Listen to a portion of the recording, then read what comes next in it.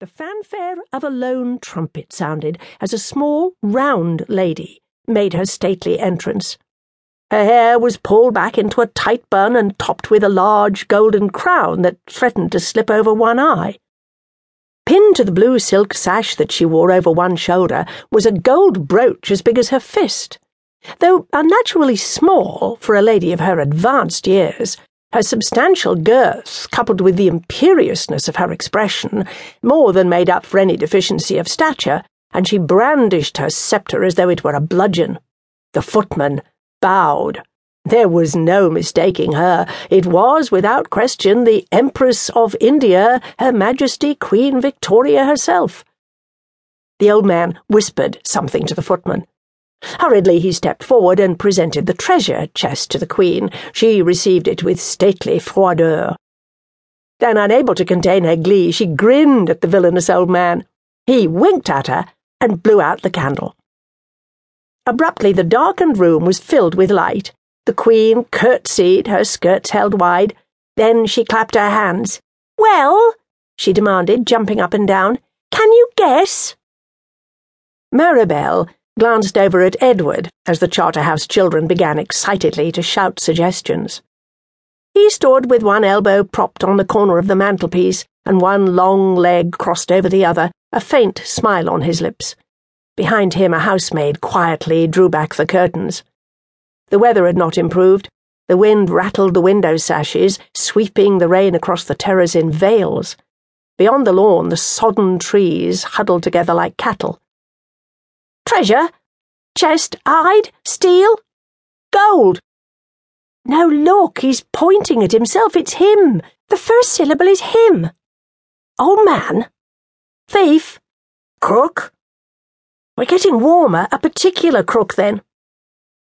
Charades had been Arthur's idea, of course.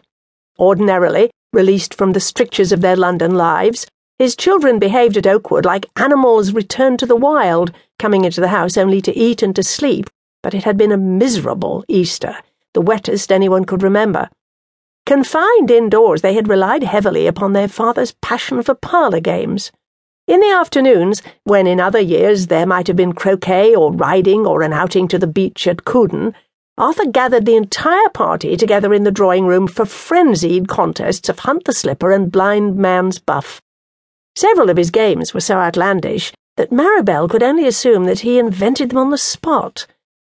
The previous day the party, swelled by several neighbouring families invited for luncheon, he had insisted upon playing something he called Poor Pussy, in which one of the players was required to crawl on all fours among the assembled company, meowing piteously.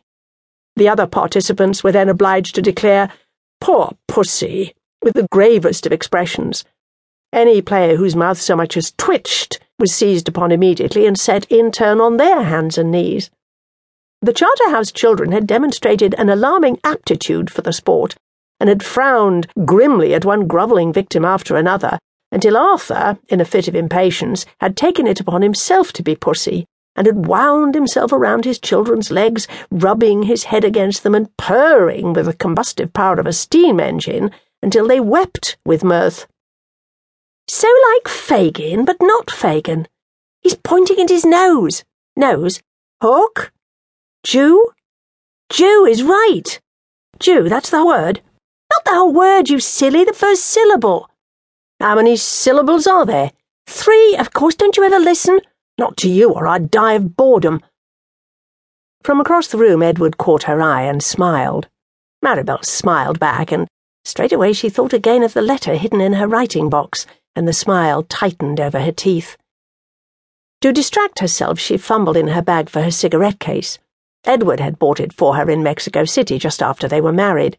The soft silver was scratched now, the initials on the small raised plaque at its centre almost rubbed away. She struck a match and inhaled, sucking in the shock of the harsh Egyptian tobacco.